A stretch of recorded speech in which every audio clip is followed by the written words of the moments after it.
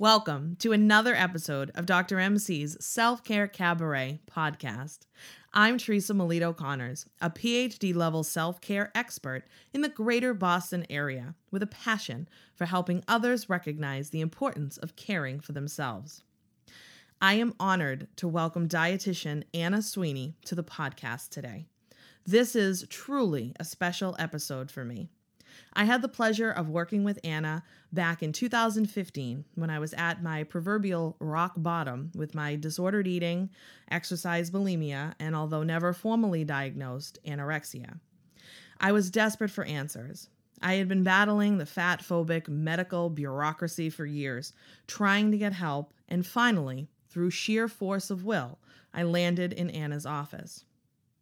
Anna is a certified eating disorder registered dietitian, a certified intuitive eating specialist, and owner of Whole Life Nutrition Counseling in Concord, Massachusetts.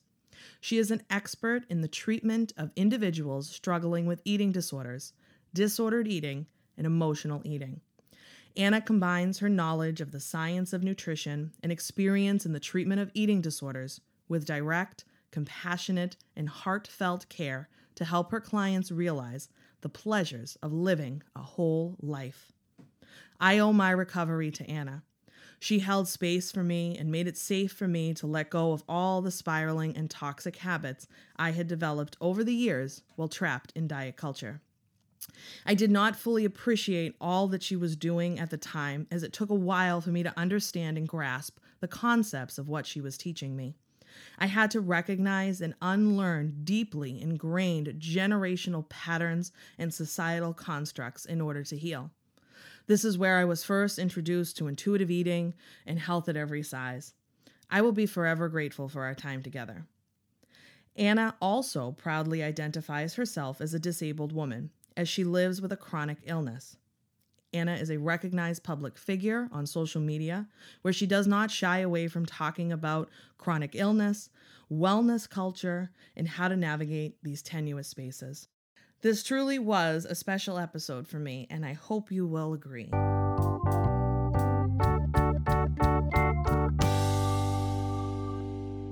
Thank you so much, Anna, for joining me today on the Dr. MC Self-Care Cabaret podcast. I feel like I have a celebrity with me because you are a celebrity, and with your massive social media presence, but also your celebrity in my eyes for the time we spent together is something I will always cherish. So thank you.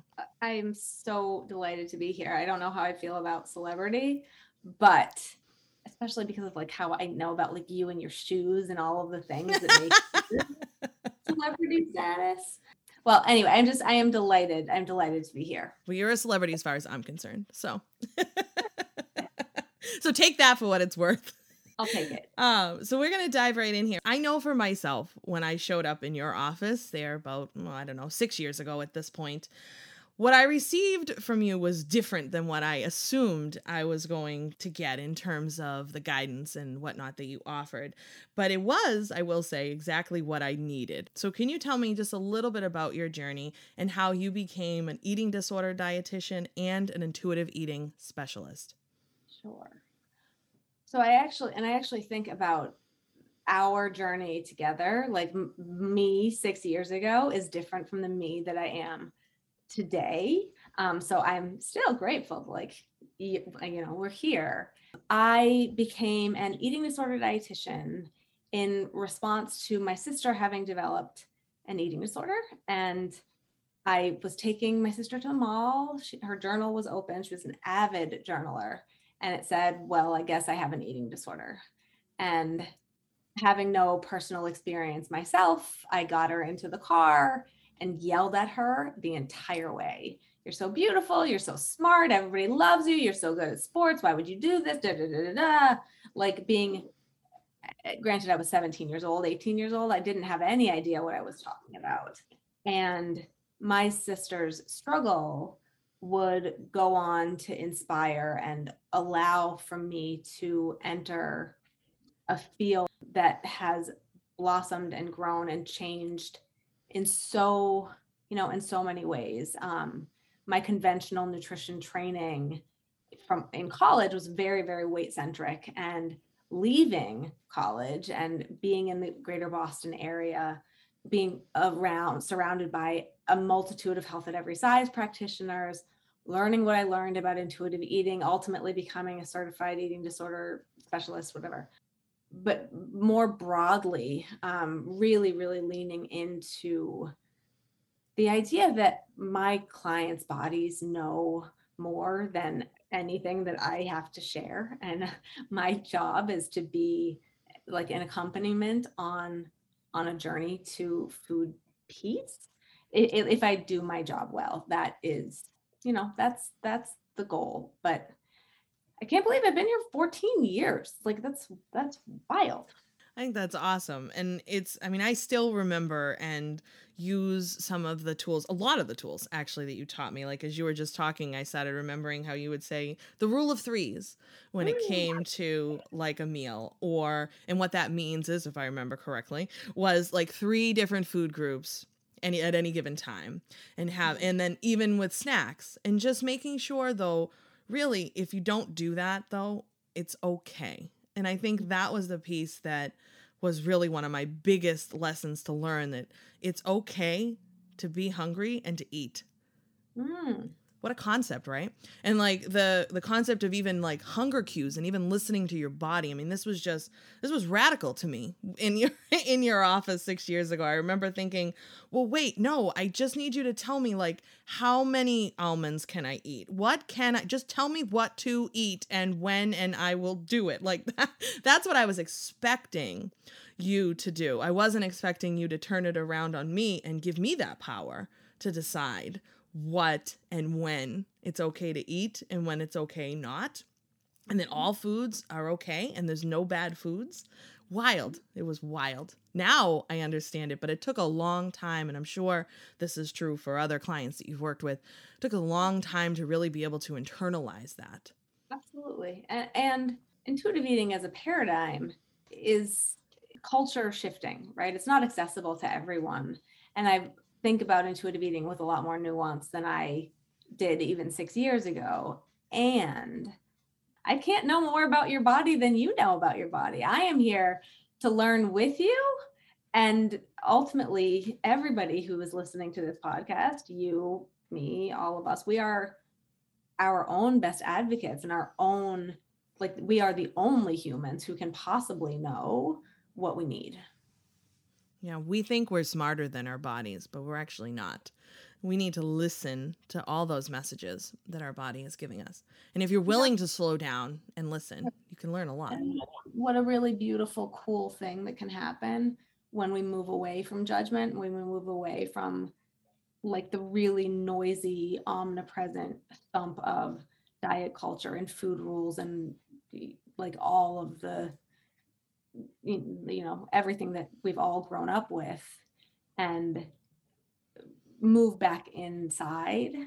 We have so many more abilities to respond to our needs, and it's just there's beautiful room for work to happen. Yeah, absolutely. I love that. I think we may title the episode "Move Back In to Your Body." I like that. We'll see. See if we come up with something else as we move through our time together here. So I'm wondering if you could tell me a little bit about what your self-care routine looks like. Sure. So my body has changed really significantly since I have seen you 6 years ago. I don't think 6 years ago I was even using a mobility aid. I might have been using a cane, but I was probably hiding it. I don't remember. You were. You had the cane, but it was here and there. You weren't using a wheelchair at that time. So, and I don't use a wheelchair now either. I use a walker, and I have electro stim devices on my legs to like pick up my feet. And this is evidence of privilege. And I am most grateful for having the ability to continue to ambulate. And that being said, self-care for me has never been like jazzy. It's never been about getting my nails done. That's not really self-care. No. But like it's never been about any of those things. And I think for a little while I kind of tricked myself into thinking that it was. For me, self-care now, and I've found that as I've gotten older, I really appreciate silence in a way that I didn't when I was younger. Certainly as a teen or in my 20s, like go, go, go, go, go, go, go, go, go felt really great for me. Um, and I find stillness, and I have semi-meditative practices, breathing practices that I do, but nothing about the way that I take care of myself. And it's so interesting. Like the lessons of disability have been like I needed to be in my mid 30s to have all of these things happen. Oh, absolutely. But I don't have a choice but to slow down. And so giving myself grace to actually go slowly and feel into my body and be more respectful in the way that I respond, because I certainly, when we were working together, I was pushing through in all of the ways, and probably pretty bloody successfully. And I mean, it was. And the gift of my chronic condition, the gift of my disability, is that my self care is not about stuff. It's about being able to actually sit in quiet and like making sure that I find that quiet. I think that that's a stereotype of self-care, the stuff that we feel like it's mani-pedis and expensive spa days. That's like, sure, if you want mani-pedis and spa days to be part of your self-care, by all means go for it, but that's not really what we're talking about. Self-care is what you do daily, consistently, foundationally, so you show up as the best you possible. So you get in touch with what it is that you need. How do you like to self-soothe? How do you rest? Can you sit with silence? How are you mindful? How do you feed your body? How do you move your body? Oh, joyful movement. That's another thing I learned from Anna 6 years ago, shifting that. And that's one of my biggest mantras now is always 5-minute dance parties to your favorite Lizzo song. I'm all about it. Or whatever music you want to dance to, certainly. But we tend to think that that's where self-care gets icky, and people think that it's a luxury or that it's selfish because they think about spending all kinds of money on these expensive spa trips or mani-pedis. And yeah, that's not really it though. So I love how you phrase that, and how you do, you have to kind of go slow, but also being okay with that and giving yourself that grace and that self-compassion. That's a huge aspect of self-care. Thank you for sharing that. So I'm wondering, I always get asked this and I want to hear your version of telling this, but can you explain for our listeners what is intuitive eating? I will be as eloquent as I can. Intuitive eating is a set of 10 principles, starting with a kind of a cultural rejection, right, of diet culture. And for me, this is actually a really big part of the work that I do, because we are so embedded, and like from the womb we kind of enter the world. And anybody who's listening to this podcast, has a device that is flashing diet stuff at them all the time, if that is the way they interact with the world. And so intuitive eating for me really is about, so we like rejecting the diet mentality being one of the key components, but I think about intuitive eating acknowledging that it does require a degree of privilege. And it's important for me to say that intuitive eating isn't accessible to everyone in all of the ways. And it's about trusting our bodies to do what our bodies are, designed to do. It's about reestablishing confidence and comfort, knowing that like our body wisdom has our back, and innately our bodies are here to be on our side. And so to me, intuitive eating is about making space for making peace with food, challenging old food rules and doctrines that we have been encouraged to follow for however long, this is about unlearning messages just as much as it is about learning new ones. And again, in this case, and one of the best parts about my job is it's not actually about teaching anyone anything, right? Like, I don't know anything about nutrition labels. I know very little about nutrition science now at this point in my life because I took those classes 1.5 years ago. And the whole point of intuitive eating is actually about guiding a person back to themselves, back to having the designation of like expert of body, right? It's not about outsourcing body wisdom. It's about saying, I got this. I got me, I got me, I got me, I got me. And this takes practice and patience. And it can be really, really beautiful when, when the practice is enacted and it just becomes a way of being and a way of interacting with food. But I find that it's much more dynamic than just food, right? It's much bigger than that. It is, and it's so, like, if I think about myself too, we're also talking about, not society as a whole kind of pushing this agenda, this fat phobia and diet culture and wellness, everything. But also we're talking, at least in my family, and probably others, I'm assuming, and maybe even everybody, generations of this. Like, weight issues in my family go back as far as I know, with everybody suffering and not being in tune to their body and really getting engrossed in that diet culture, which is very intriguing. It seems like it's going to be the answer. And it's so sneaky how it's so embedded and so ingrained into just about everything at this point. So it's really unlearning generations of this and historical. It's wild when you start to really unpack it. And I remember too, being in your office and beginning to learn these things and thinking, what? Like, what? This is crazy talk. Like, I can't listen to my body. What does this even mean? What does she mean? No bad foods. Like, this is literally against everything I had been taught to believe up until that point. There was something about Anna, though, that let me believe her and trust in her, but also hold space for me to trust myself in that process. And it took a long time. I can't pinpoint exactly like when things started to click for me, but it took a couple of years even to realize, because you go through almost a mourning process when you start to let go of the apps that I was obsessed with and my obsessive meal planning and my obsessive exercising, like to let go of all of those things that were what I thought my whole life and what I had to be attached to at all times, to let that go and to be okay.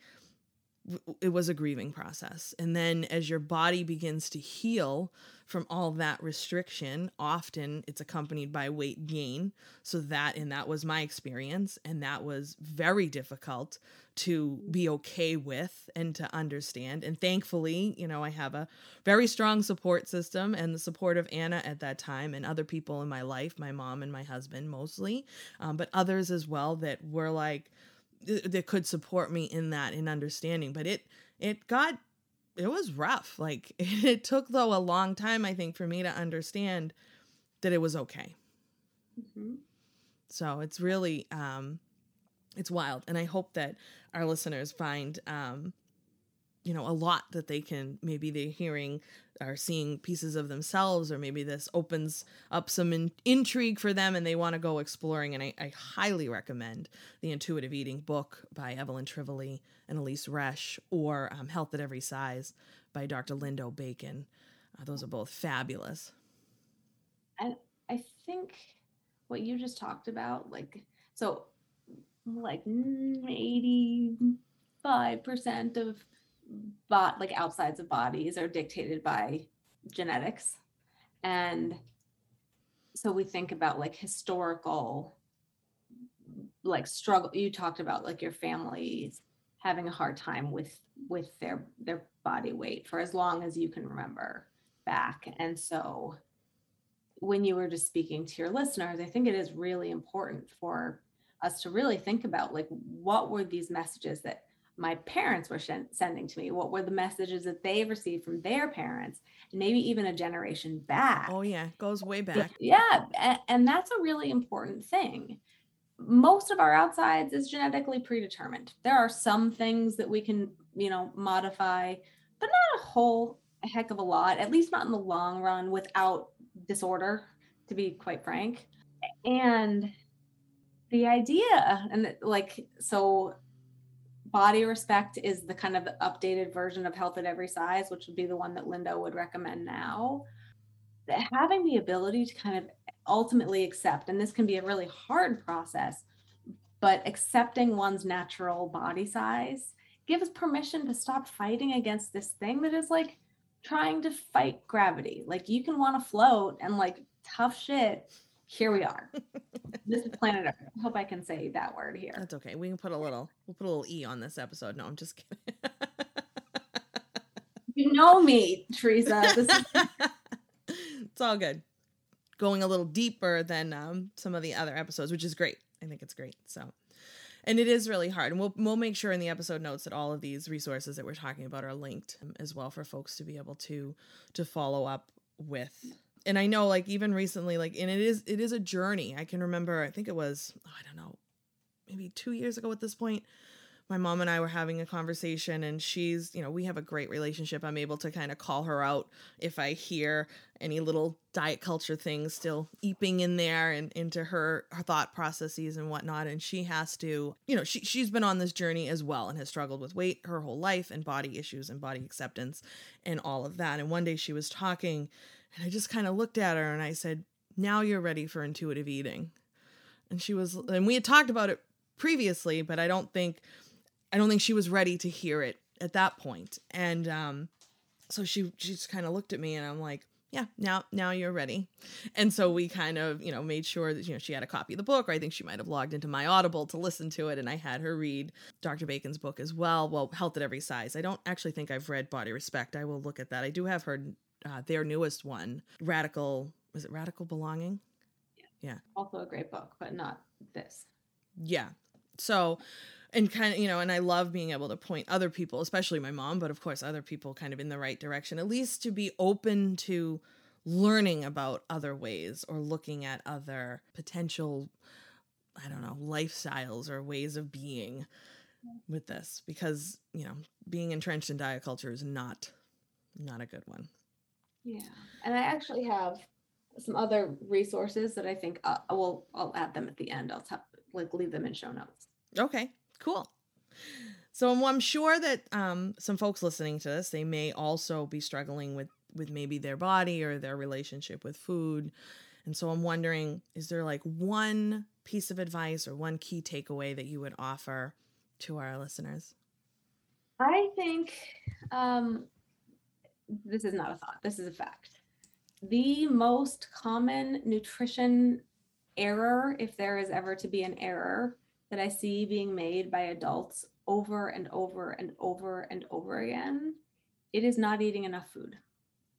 We are a culture that celebrates eating less in a way that ultimately represses metabolic function in some ways. That's not super important to me, but we need food to be able to do the things that we do. And I hear people say all the time, like, kids are growing, they need to be eating meals and snacks.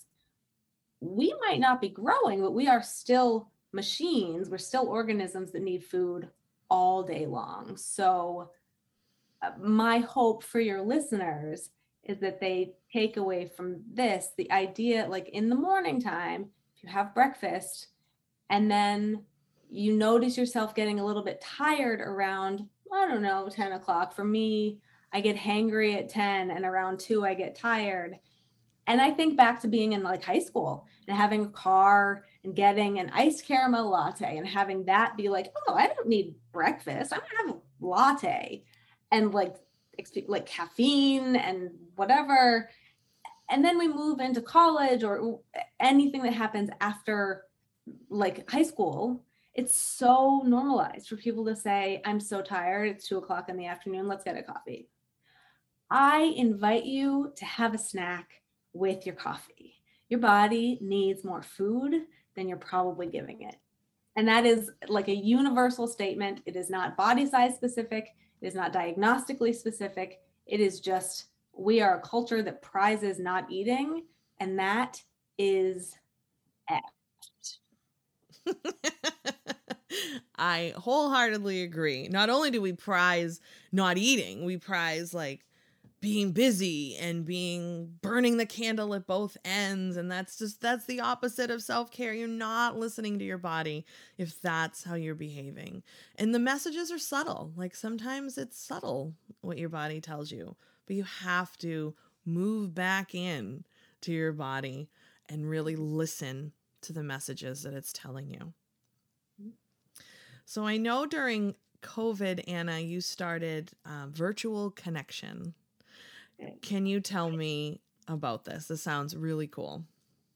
It is my baby, and it's still a thing that's happening. But so I closed my office on a Thursday. I mean, we were all terrified. We didn't know what the heck was happening.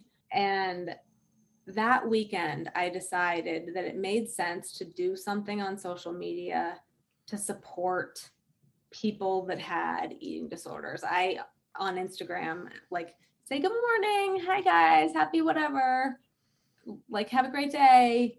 And I've come to like feel really, I feel very, very honored to have the following that I do and to actually have the interaction with the following that I have. And I thought about, what my clients were telling me, what they were saying. Even on the Friday following, everything being locked down, I'm talking to people who are saying, I can't find even my safe food in my grocery store. They're like, I couldn't get food delivered to my house. And as a disabled person, that's something that I have taken advantage of. We couldn't get enough hand sanitizer. We couldn't get toilet paper. We didn't know what we didn't know.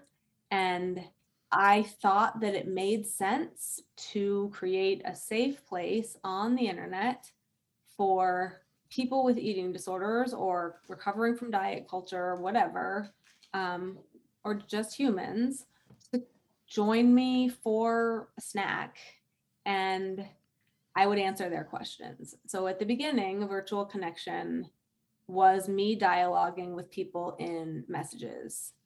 As my following grew, messages and comments were no longer appropriate. So Virtual Connection was entirely based on questions, like direct message questions. So I was generally answering questions about eating disorder recovery, about boundary setting, about diet culture, about navigating wellness messages, about keeping ourselves safe on the internet, just general like health things, all under the guise of being a social justice forward and informed practitioner, and being really, really thoughtful about the people who, it was kind of a self-selected situation. People chose to join, and it's wild when Instagram created IGTV and allowed us to save them. I think like about 50 weeks of saved videos in the year, and however months it has been, I've missed 2 weeks. Wow. Because it's really, really meaningful to me. It's really important. I know, and I say repeatedly, I am not your dietitian, but I am a dietitian. And I speak, and as you see on Instagram, I speak about my lived experiences. I talk about my many layers of privilege. And I feel really, really grateful to have the opportunity to offer some auxiliary support. And it's, a huge compliment, because I have other colleagues that say they watch and they're like, oh, I learned this and I'm going to take whatever. Like, that's amazing. And I don't think I am a big deal at all, but it is a really big deal to me that people choose to, honor, just choose to interact with me in a way that is vulnerable and really, really important. And Virtual Connection moved over to Zoom a couple of weeks ago because everybody says monetize. Not really looking to try to make like up money, but so I'm on Zoom, and that way I can have closed captioning happening live in real time, and I can email everything to whoever registered for the session. It's different. I get to actually see the faces of people that I've been talking to for the last year and a half. It is, I mean, it's incredible because I feel like I don't know them and they don't. I mean, you kind of know me because I've been just like sitting and talking to my phone for a year and a half, eating food and talking, answering questions. Talking very openly and sharing very openly about lots of different topics. I think Anna's Instagram is fabulous. We'll make sure folks know where to find you. So this is still going on, so anybody can join. And I looked on your website. I think it's a very small fee for it.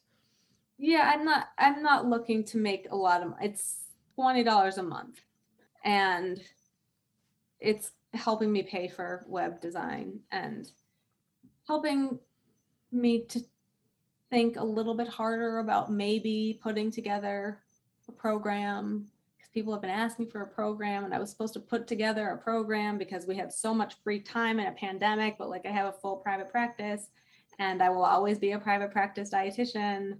So that has not been a high priority for me. Well, I think it would be awesome if you do find some free time to do that. But in the meantime, Virtual Connection sounds amazing. It's funny you mentioned that other like practitioners and whatnot have joined. When I was reading about it on your website, I thought, oh, maybe I'll join Virtual Connection. It looks very cool. Rad. Like, it makes me so happy. That's awesome.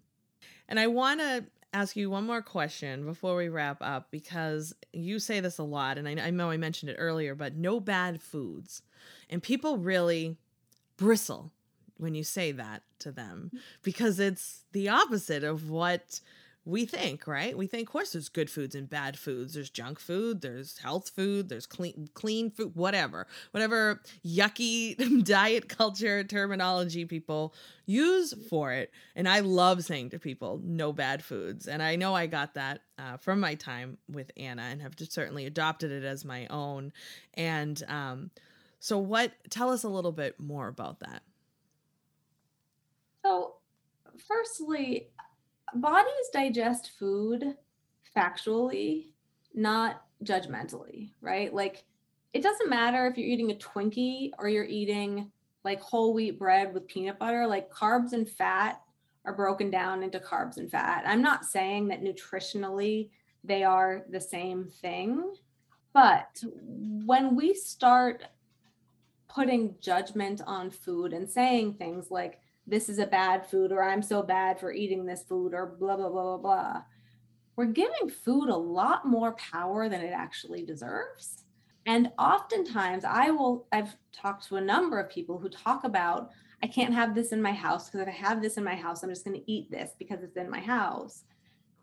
And if you put that food up on like a sexy food list and say, these are the foods that I want to eat by myself. I don't want my friends to know that I'm eating. And this is a very special thing that's just between me and that food.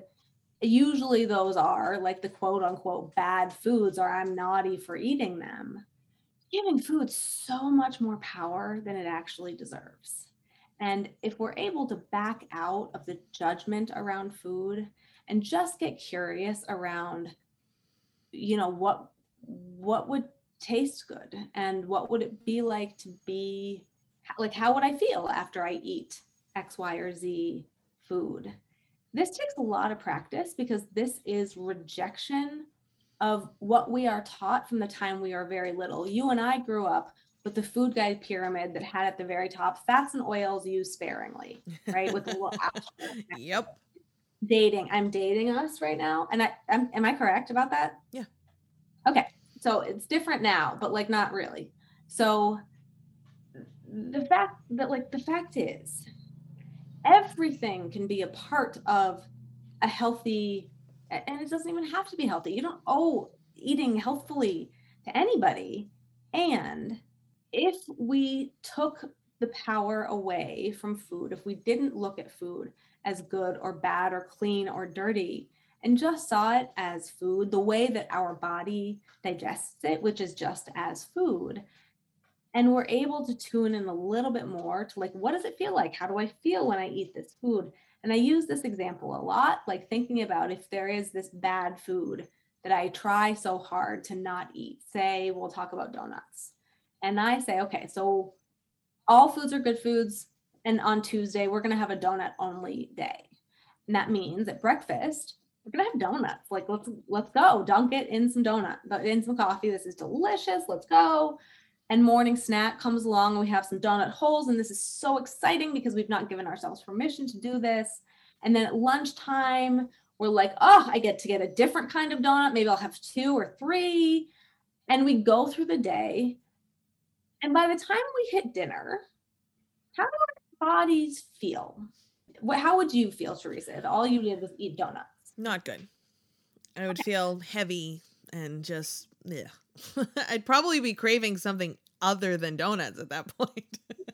You'd probably feel tired. You'd probably feel a little bit like, ugh, like I could do with something else. And that's not because, and I just chose donuts here for the sake of this conversation, but that's not because we have judgment about donuts being bad.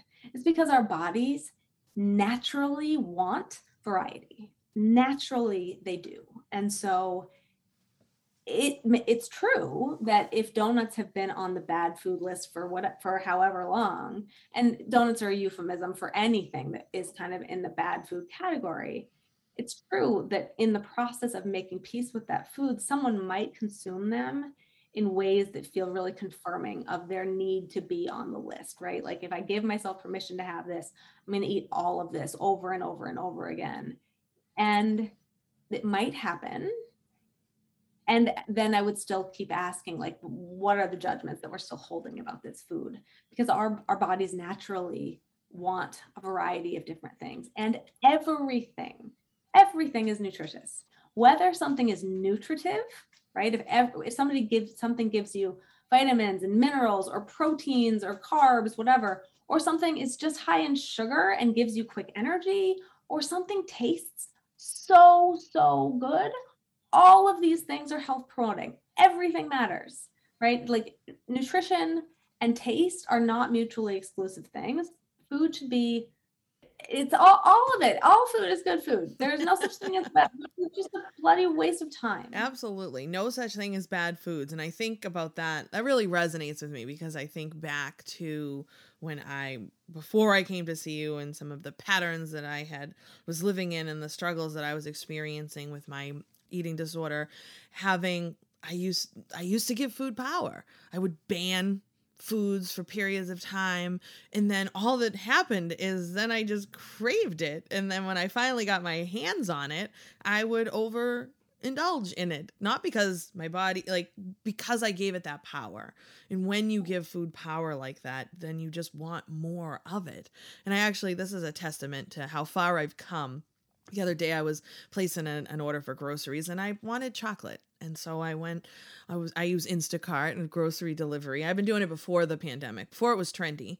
It was something I started doing, which is a wonderful service. But anyway, I bought a bag of little mini Kit Kats and little mini peanut butter cups.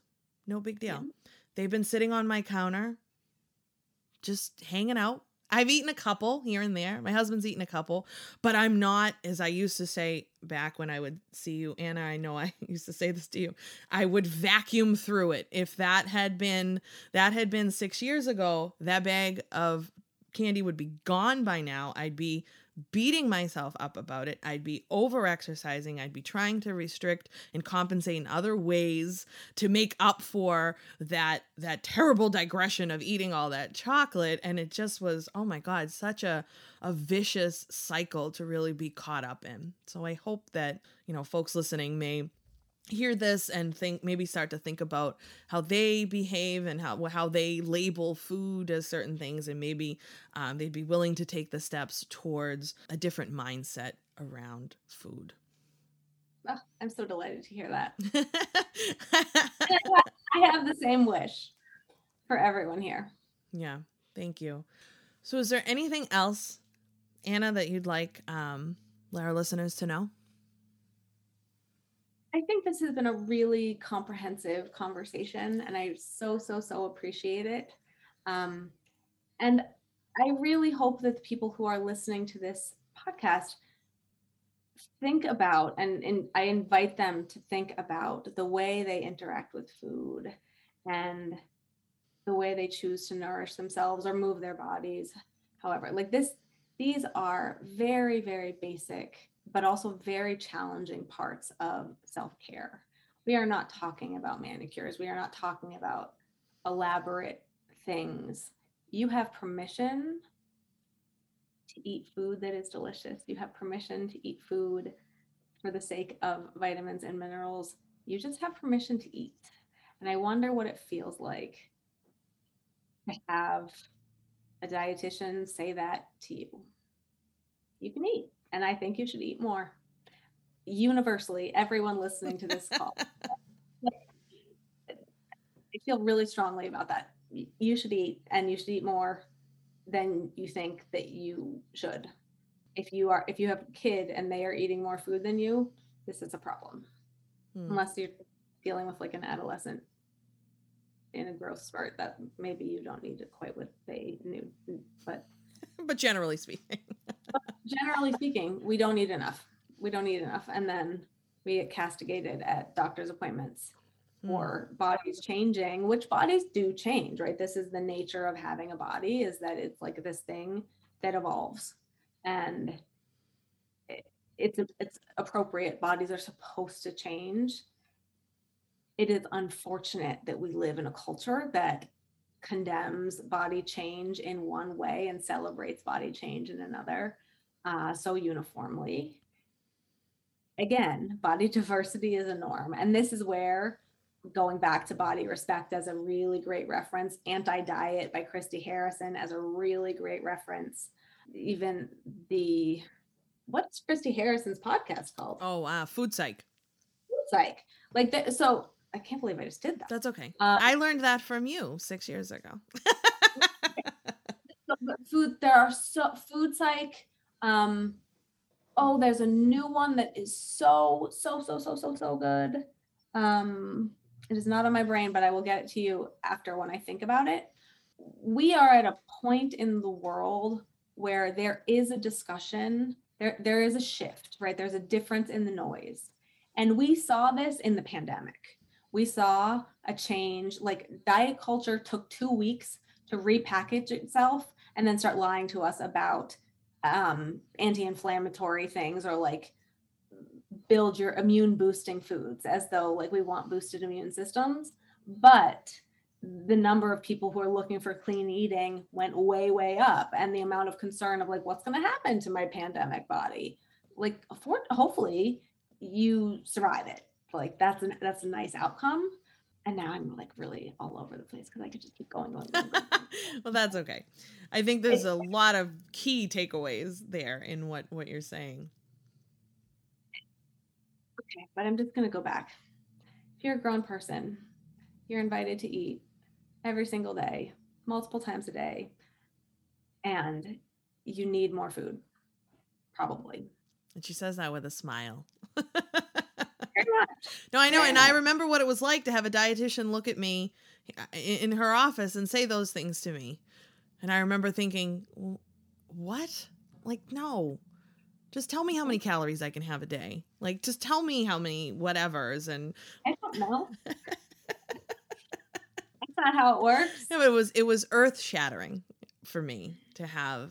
It was life changing, I guess, is a better way of putting it. And it really was. And I mean that, Anna. I can't thank you enough for the time we spent together. I very much appreciate it. And I know I've said that. And I also introduced this episode as a very special episode to me. So Where I want to make sure folks can find you. So where on social media and your website, and where can we connect? I am on Instagram more than I should be. And I'm at Dietitian Anna. And I think that's a great place to start. My website is linked there. Anyway, I am not your dietitian on Instagram, and I have a full private practice in Massachusetts. So I'm not taking new clients, but I'm so excited. I'd be so excited to hang out with you on the internet. Well, but people can still perhaps do virtual connection, even if you're not.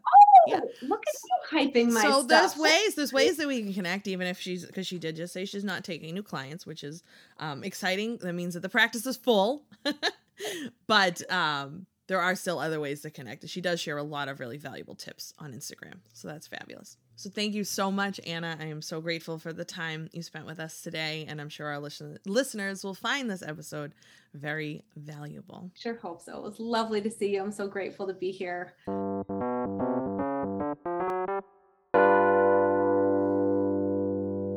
This was such a special episode for me. Reconnecting with Anna and sharing more about my journey and recognizing how far I've come is truly a gift.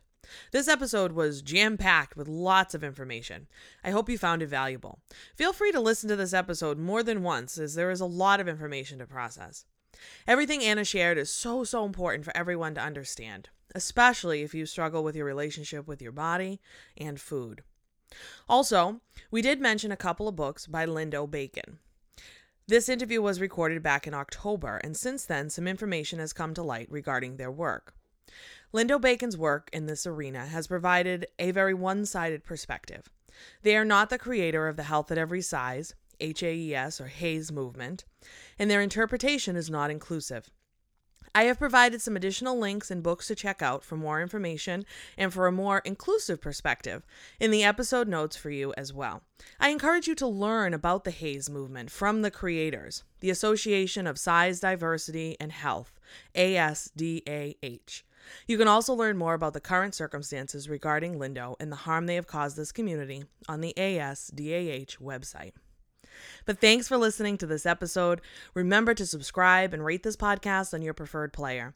The ratings help us grow and share the message of self-care. If you have comments, suggestions, or questions, reach out directly by emailing podcast@drmcselfcare.com. That's drmcselfcare.com.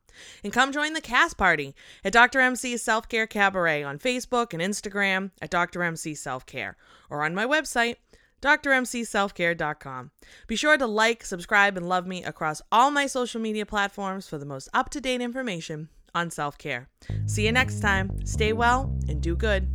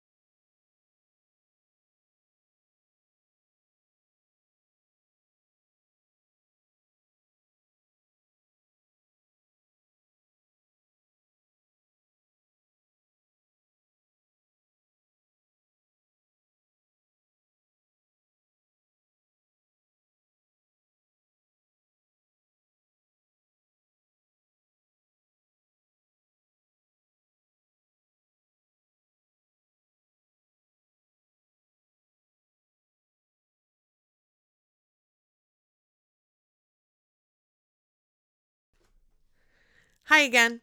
This convo was so good that we ended up continuing to chat after the initial interview was over and the tape was still rolling. So please keep in mind this was more casual at this point when Anna and I were chatting, so there is some explicit language used and specific eating disorder behavior mentioned. So please keep that in mind if anyone else can maybe hear this that you're listening to. But please enjoy this bonus conversation between Anna and me as it provides more depth to these important topics. All right, cool. And we can I don't know, Jeff's saying that he may split this into a 2-part episode. Sorry, I'm very, very, very loquacious, Jeff. I don't shut the fuck up. It's all good. It was good. You being quiet, that's not going to help us at all. I know. I didn't invite you on here, Anna, because you... I am not quiet. I haven't gotten more quiet in the time that we have been apart. No, now she has a bigger audience. She's only gotten louder. No, I love it, and it's important, and I wish like I could just scream it from the rooftops, and like you'd be so proud, like the advocacy that I do now. Like I don't take any shit. Like if I go into a room and I'm like, I need a chair without arms, I'm like, I speak up because I know that I can be a voice for those who don't have a voice, and there are people that aren't able to do that, so I'm gonna do that. Amen. and I pushed my mom to do it too. We recently went to a doctor's office and there was no seating without arms, and I could not sit in those chairs. I didn't fit. And I actually went up to the one was like, "Oh, you can sit." I go, "No, actually I can't." And she just kind of looked at me. I go, "I don't fit in these chairs. Do you have a chair without arms?" "Oh, we don't. We should probably get one." "Yeah, you should." Because I doubt I'm the only. I know my mother also comes here and she doesn't fit in the chairs either. So ridiculous. And I had to do it at my job, where my boss, I was like, she had these little tiny armed chairs that she expected me to sit at, and I was like, "Any chance we have any armless ones?" She was able to get them. Not a big deal. Doesn't have to be. You don't have to be, crazy about it or rude about it, but you do have to speak up. Yep. I've done it in theaters. That's huge. It is. And I actually think about that in terms obviously you are a Broadway gal, but like thinking about like access, particularly in an old city like Boston, like nothing is built for even like normal shaped bodies. No, even somebody that's very tall, they may be, tall and lanky. Their knees hit the front, and it does, like, they can't fit. Like, it's wild. But I've had to, it was this one theater we went to a few years ago, and I was like, this is a problem. And so I'm like, that's all right. I used to work in a theater. I know they hold seats down front. I know they have to have other accessible seating. So we're just going to find the house manager. And I did. And I very politely said, I'm really sorry. I cannot sit up there. Not a problem. Taken care of. So next time you don't even say, "I'm really sorry." Well, right. That's true. That's true. Show me to the accessible seats. Thank you so much. Yeah, no, I know it's hard. I feel very privileged and grateful that I am able to use my voice and speak up. And I want to do more of that too as time goes on. Do you talk about that on your podcast? Accessibility? Using your voice. We haven't, not yet. We haven't necessarily. We are still recording though. So if there's clips from this, we can always use them, but. This maybe isn't this is not necessarily a conversation with me, but like, if there are other fat people who listen to your podcast, listening to a person talk about making space for her own body, that is powerful. Yeah. And you obviously are a fucking force. And not like I say that because I know you, and not everybody's going to be able to, be as assertive as right. you can be. In your Louboutins. Okay. I don't actually wear my Louboutins anymore. I still have them collecting dust in the closet, but tell them. I know. So I know. Everybody's back is happy to not have those. Well, now I actually wear things that like are comfortable. Thank you. What a concept. Ain't nobody got time for that. Yeah, no, it's just there is something I think really, really powerful. And and this is now I'm just talking to you. Like, I think about the way that you were so good at your job and organizing people for like when you would do those big, I want to call them like symposiums. Yeah, the big annual conference. Right. And like you just got stuff done. And I am delighted that you have, I mean, this like what you would call the, I don't know, like a pet project or some auxiliary source of Side money hustle for right now. But I really hope that it can be more than a side hustle. And I think part of more than the side hustle can be about you encouraging and welcoming people to take up space and like telling them how you do that. Right. No, Because you're right. This is a like a human rights thing. Mm-hmm. This is about social justice for all bodies. And the fact is, there are plenty of humans who live in fat bodies and don't do things because of the bodies they live in. Right. And like this, I'm so weird. I'm not trying to compare, but like from a disability perspective, thinking about when I'm in the world, like in my wheelchair, I take up really different space than I would have if I'm just like a person walking around. And people are not awesome. Mm-mm. And so, and like, they are more awesome because I'm thin and pretty and white than they would be if I were none of those things. But like, you should be like a force here. Like, we should know you in like the eating disorder community. We should know you in the Hayes community here. Like, I actually really fervently think that. Like, I think, are you on the Boston Fatties Facebook group? Like, you should be running shit because No, I'm not. I'm on Reagan Chastain's group. I think it's Fit Fatties. Awesome. Yeah. And Reagan's amazing. We were texting yesterday. No, I love her, and I love when she talks about too, like when you talk about privilege, like when I hear her talk about having like personality privilege, like she was the first one to really conceptualize that for me. I'm like, oh, I have that privilege actually. Yes, you do. Oh, yes, you do.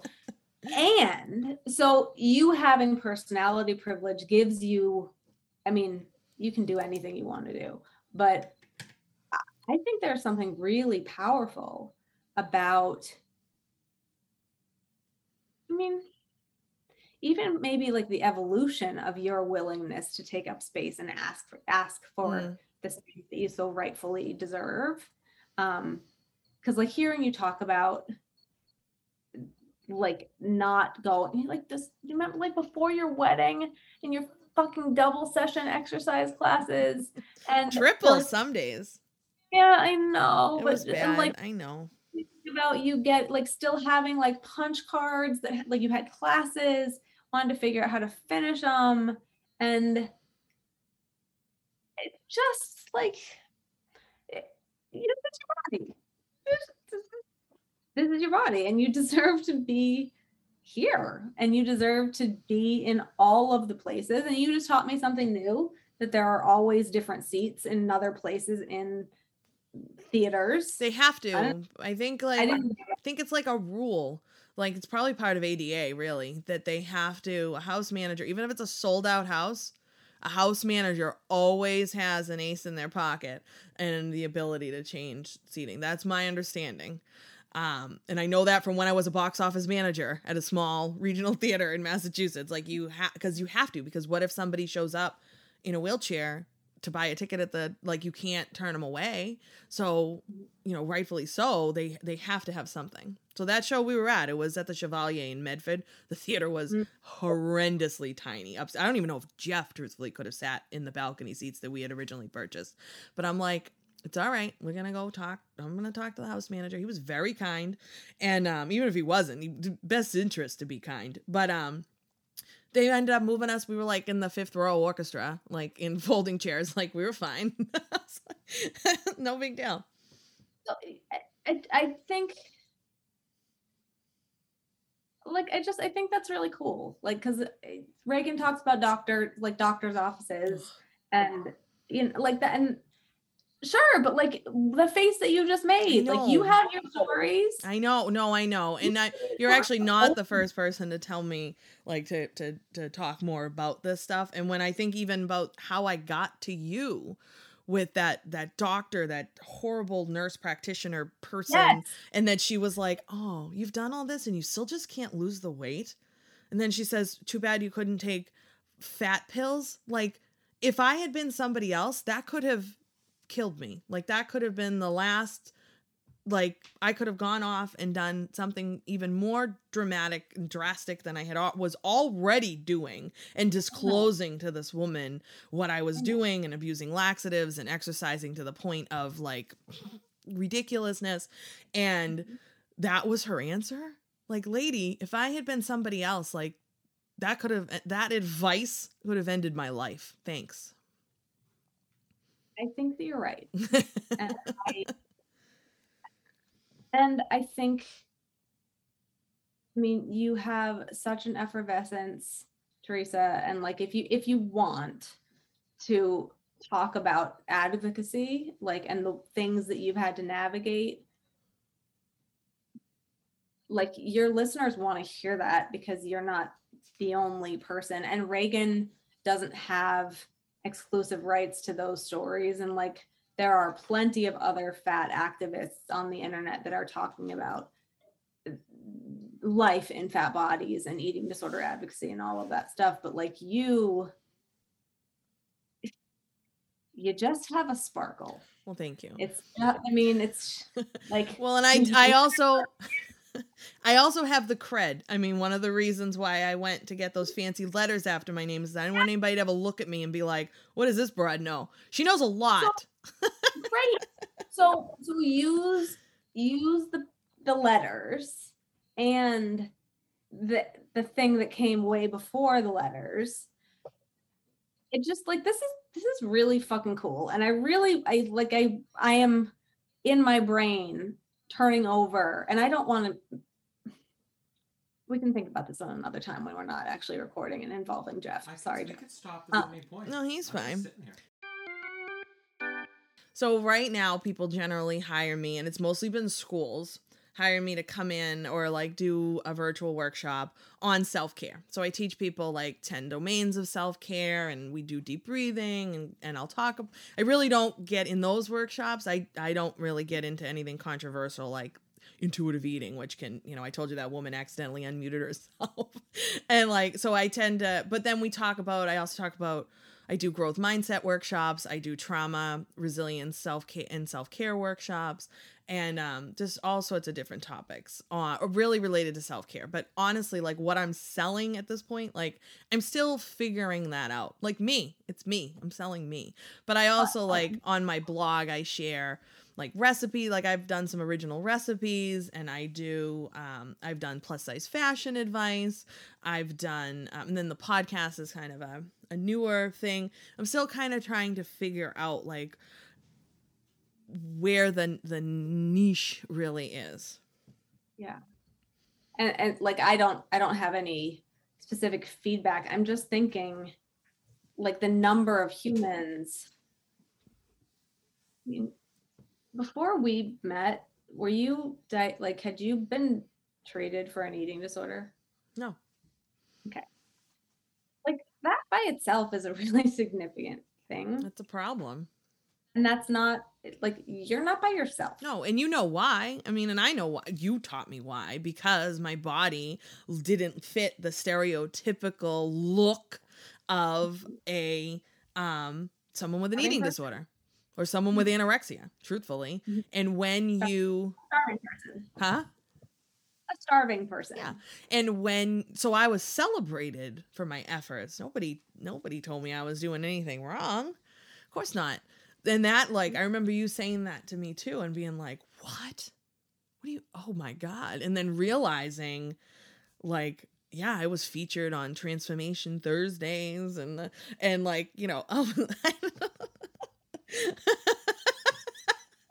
I know. And like all the crazy, but I mean, I didn't know. And we're talking generations of men and women in my family also like you know, buying into that mentality and whatnot.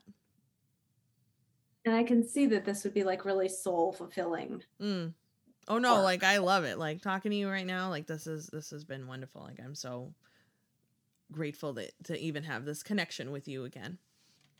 I mean, like this is your passion and education. Right. Bring it to people. Right. I feel like And I'm on the cusp. Like we're gonna like it's gonna like it's gonna happen. Like really cool things have already happened. I mean, I want this. Like, I'm done with the bureaucracy of public school. Like I've only been in this role now this is the 3rd school year, and it's just I can do so much more on a much larger scale, and I know that. Like I know that in my soul. And like it's just, I mean, I know I'm making an impact. Like the kids I work with, the special ed kids, the out of district kids, like the most vulnerable, the most heavily involved. Like I know on a small scale, my work is impactful, but I bring more than that to life. I'm glad that you know that. No, and I do. It's just, it's difficult. And actually, you'll like this. Nike reached out to me to, lend my advice to a blog article that they were posting. And so I was like, okay. So I answered their questions and I'm cited in the article, which is pretty cool. But then they reached out to me and I'm going to be on their podcast in a couple of, I don't know, I think in November. And I'm like, what? They're like, yeah, well, we've had Michael B. Jordan and LeBron James and we thought you'd be great on this. I'm like, I'm the 3rd after those two. Like, Okay. So,